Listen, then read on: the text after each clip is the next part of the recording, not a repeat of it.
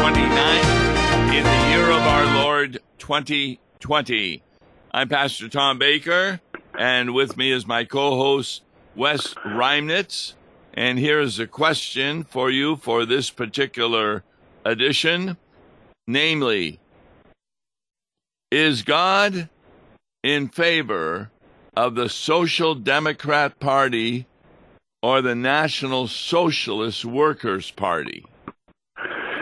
That seems like a very odd question. And before I bring on Wes, I want to read a couple of things.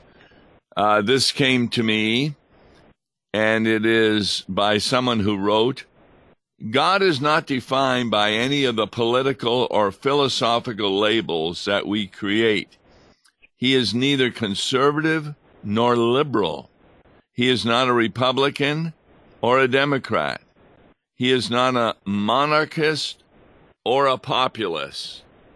Now, that gives the impression, therefore, that platforms of various parties God isn't really interested in, that he doesn't deal with them.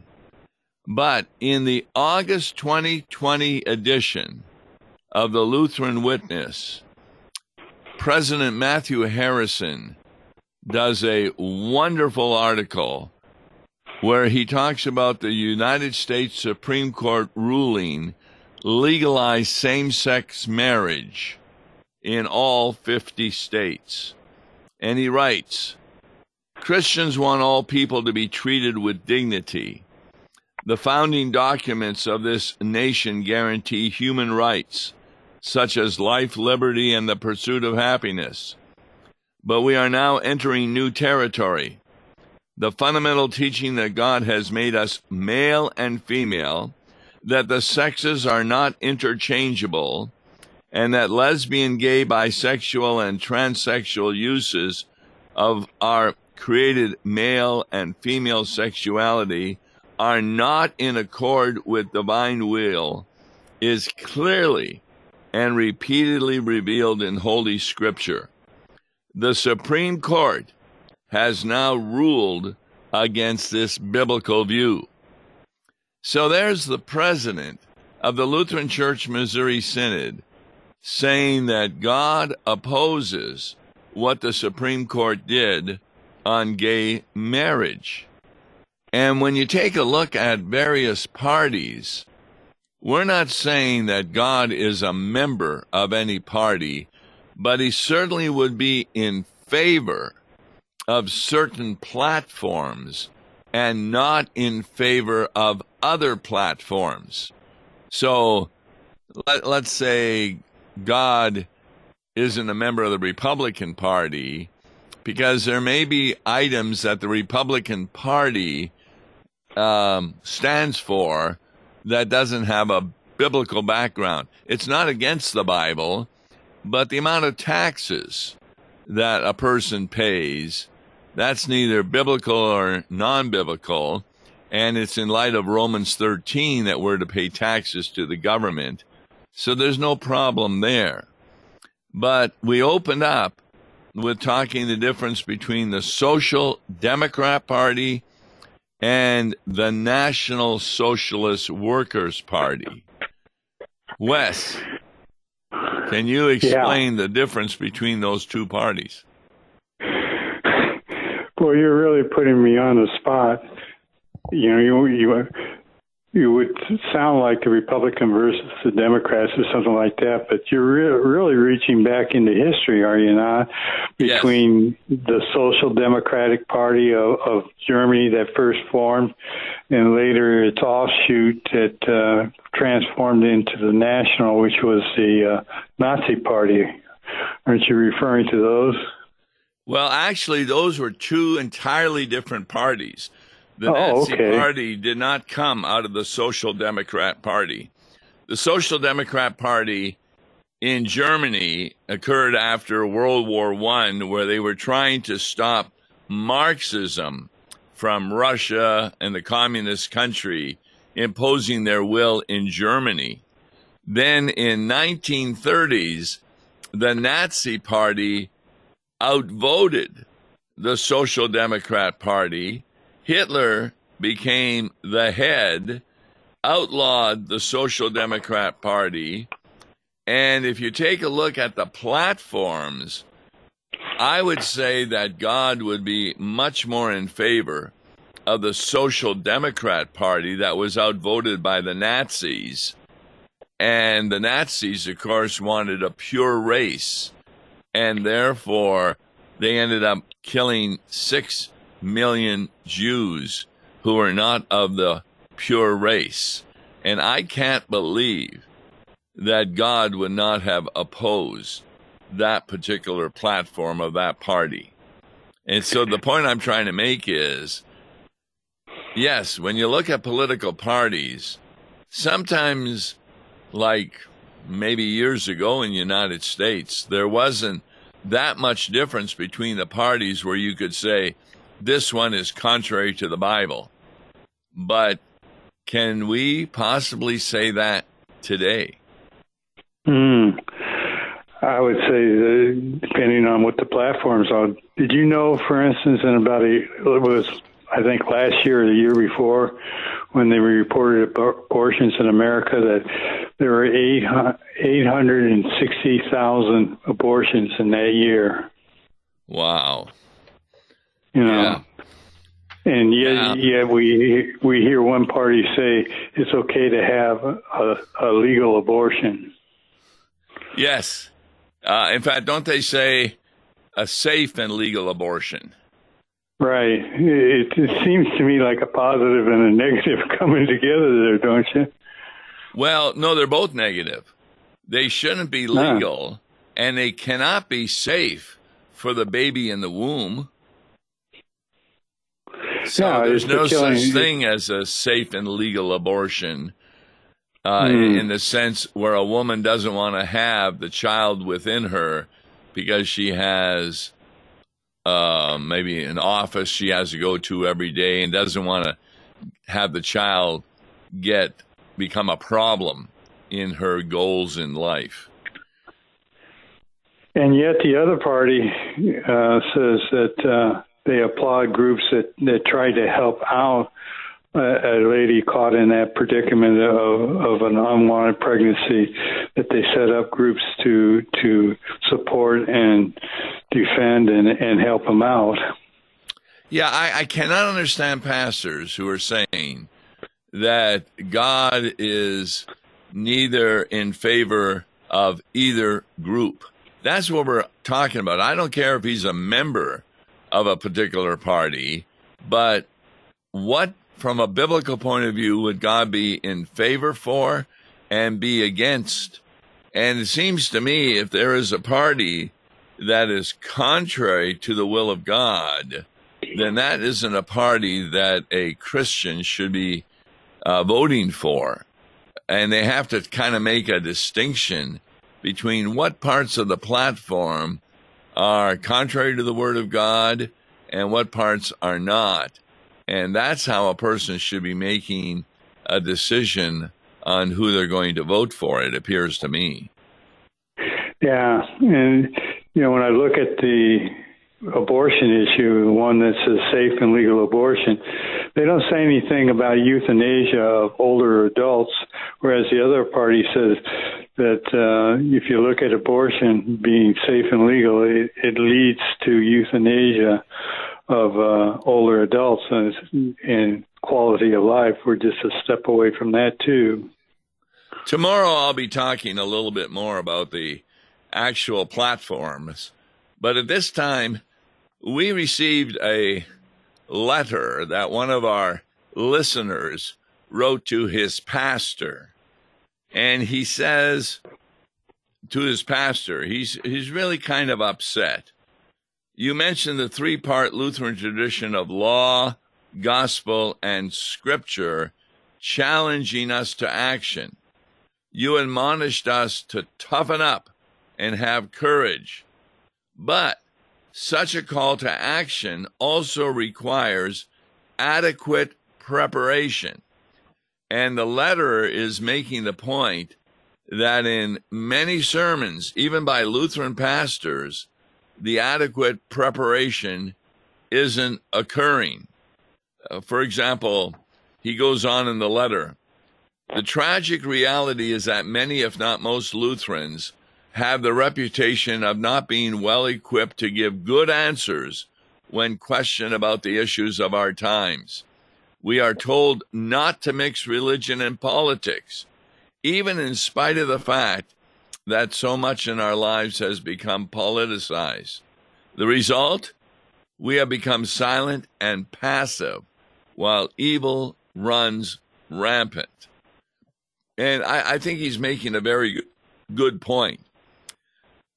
Pastors in sermons ought to give good arguments why Christians are opposed, let's say, to gay marriage. And what this particular listener to KFUO is saying is that he's not hearing that much about those things in a sermon. And in talking to other members of congregations, they give the impression that some pastors are afraid to deal with these issues that are also in the political realm, because that's giving the impression, guess what, that you're going to divide the congregation. Yeah, well, listening to you talk, I can remember some pastors saying that their congregations were split between Republicans and Democrats, and they didn't want to offend either party because of their platforms. But what I hear you saying is, this reader is saying, is issues that come up in either party, regardless of what they are, because God's not a conservative or a liberal or any such thing, is how do we answer these questions, say, of abortion on a biblical matter? Yeah, the definition of being a liberal means that everything is up for grabs and that you should be free to make your own decisions, which means you can give out your own morality. In this letter, the writer continues, John Adams said it is the duty of the clergy to preach against the sins that are prevalent. In our own day, these are sins of abortion, sexual and gender immorality, the dismantlement of the traditional family unit and marriage, attacks on the ethic of work and rule of law, matters of immigration, the biblical doctrine that Jesus is the only way to salvation, biases in public education, taxation for anti-Christian purposes, etc. In fact, one of the parties is going to, if they get elected, is to resupply the abortion clinics with more money so that they can continue their work of aborting human beings. You know, you mentioned Romans 13 about pay our taxes, obey our government. But if you go later into Romans 13, it also says, let us cast off the works of darkness and put on the armor of light. Let us walk properly as in daytime, not in orgy, drunkenness, sexual immorality, sensuality, quarreling, and jealousy, but put on the Lord Jesus Christ. And what you just described is probably the duty of every pastor to say, what does it mean to put on the Lord Jesus Christ in light of the things that we see going on in our society around us? Right. By the way, Luther is brought into this letter. The well-known Luther movie ends with this statement about our heritage.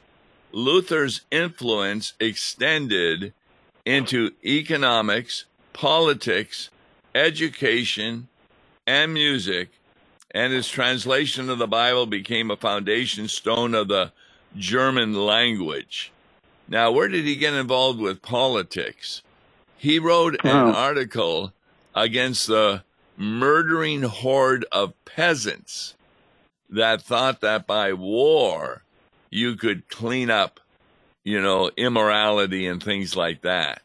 And that was a particular political stand where Luther joined with the political groups that were against the murdering horde of peasants, and not for those pastors who thought what they were doing was a good work. Hmm. So Luther would be against abortion, same-sex marriage, things of that ilk. And the reason for that is when God gives us his will and we break his will, there will always be negative consequences to the breaking of his will. So if you want to comfort people and give them an area of safety, it's God's word. It isn't what some politicians are saying. In fact, the letter also quotes Alexis de Tocqueville. He said that he found the reason for America's goodness, genius, and power is in its churches. There he found the pulpits aflame with righteousness. If this is no longer the case, people no longer have answers to be able to courageously engage others with truth. It is not enough to say, Jesus loves you, and be inclusive to all kinds of lifestyle. This is not including the law and the scripture of traditional Lutheranism, and it is not biblical. I think that's really a good point. Yeah, I especially like being inclusive of all kinds of lifestyles. That just because today we like to say we are accepting of any lifestyle, whether it's gay, living together, various aborting, killing babies, and things of that nature. That there are lifestyles that are incongruent with what God has to say. And we have the right of discipline in the congregation. For example, I got a call once that one of my members had been shot. And so I went to the hospital. She still was alive. And why had she been shot? Well, she was a secretary in Planned Parenthood, and where they were having abortions every day. And some husband came in, was very angry that his girlfriend or wife was having an abortion, and began shooting, and my member got shot. Well, you know what I told her? That if she continued as a secretary there, she would be excommunicated. And she said, but that was the only job I could find. So what the church did, we found her another job, and by God's grace, she left the abortion factory, the Holocaust of today, and went to this other job, and we therefore did not excommunicate her. Mm-hmm. But what congregation have you heard recently that would use excommunication for young people living together apart from marriage, or older people doing that, or somebody in your congregation who marries someone of the same gender? That's what this letter is about. That the law isn't being properly preached and applied. I think you're correct. But what becomes our solution in terms of getting the word out there to our people? That is done particularly in sermons, because a minority of people attend Bible classes, but I'm also doing that in Bible classes and in sermons. And then you can have a newsletter.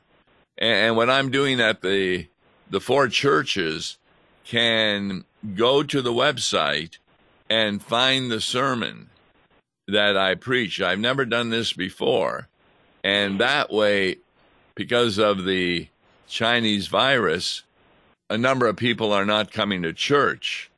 But therefore they can still hear the message of the law. And C.F.W. Walther says when you preach the law, you do it in full measure, so people get fearful of God. And then the gospel is the antidote as they repent of their sins. And therefore, who you vote for makes a big difference in how the country is going to go forward. If there's not that much difference between the two parties, it really doesn't matter.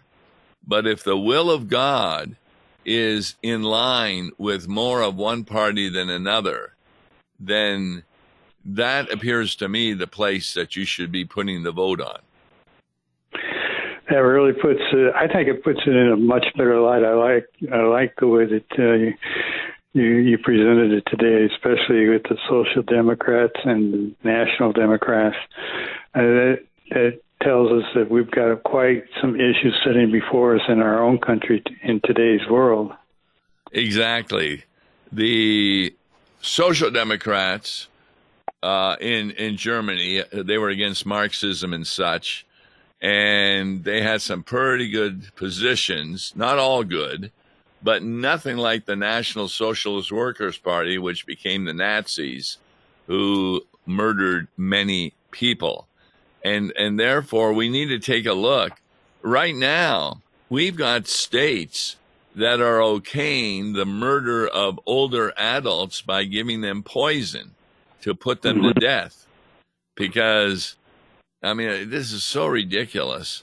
They want to die in an honorable way, they say, and they feel that lying in a bed and not being able to do anything, that God no longer cares for that. And so they're going to correct God's mistake in their minds by committing suicide. And that entails what we were calling them euthanasia, and it's gripping our society as a whole. We remember calling on our members, questioning why they were still here, Yes. Our shut-ins and things like that. And we would say, God in His time will take you when He's ready, but He still has a purpose, which for them were grandpas and grandmas and sons and daughters that they could speak with and tell the good news. Here's another paragraph from the letter that I think really hits the nail on the head. Every time the church resists evil, it flees. We were not called to be the doormats on which the world wipes its feet. We were called to be soldiers of the cross. Freedom is not free. If something is worth having, it is worth fighting for. It costs the blood of men and women to purchase it for our country, and it is going to cost us something. It costs the lifeblood of Jesus to purchase our freedom from God. Standing up for biblical truth is going to cost people criticizing us, persecuting us, and giving us a hard time. Yet we need to learn to love the people who hate us, and they are going to hate us even more when we tell them the truth, that God's love is equally balanced with His judgment. There is a sick spirit in our country because many pulpits have failed to be relevant to the culture, and much darkness rules our age. Boy, when's the last time you heard a sermon on the radio, even from a non-Lutheran, that was speaking out against these items? No, I haven't. No. But, this speaks that we are in the world, but not of the world. And as we said before in Romans 13, we put on our Lord Jesus Christ and go. Exactly. And it's pretty obvious what is the will of God when you take a look at the various parties. What is in each party that is contrary to the will of God and what is not? And we're going to be talking about that more tomorrow on Open Mic Friday. But if anybody has got a question or comment on this subject, email me at lawandgospel@lawandgospel101.com. So we thank the listener to KFUO Law and Gospel for giving us a copy of the letter that he wrote to his own pastor, because it's a letter that could go to a number of pastors. And thank you, Wes, for being on the line with us.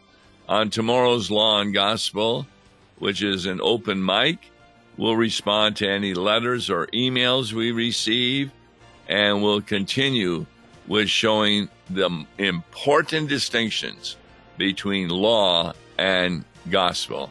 I'm Tom Baker, Wes Reinitz. God bless you. Morning at 9:30 on KFUO. For a tax-deductible gift to Law and Gospel, please make your check payable to Concordia Mission Society and mail it to Tom Baker, P.O. Box 28910, St. Louis, Missouri 63132. To give online, visit lawandgospel101.com or call toll-free 1-877-267-1962.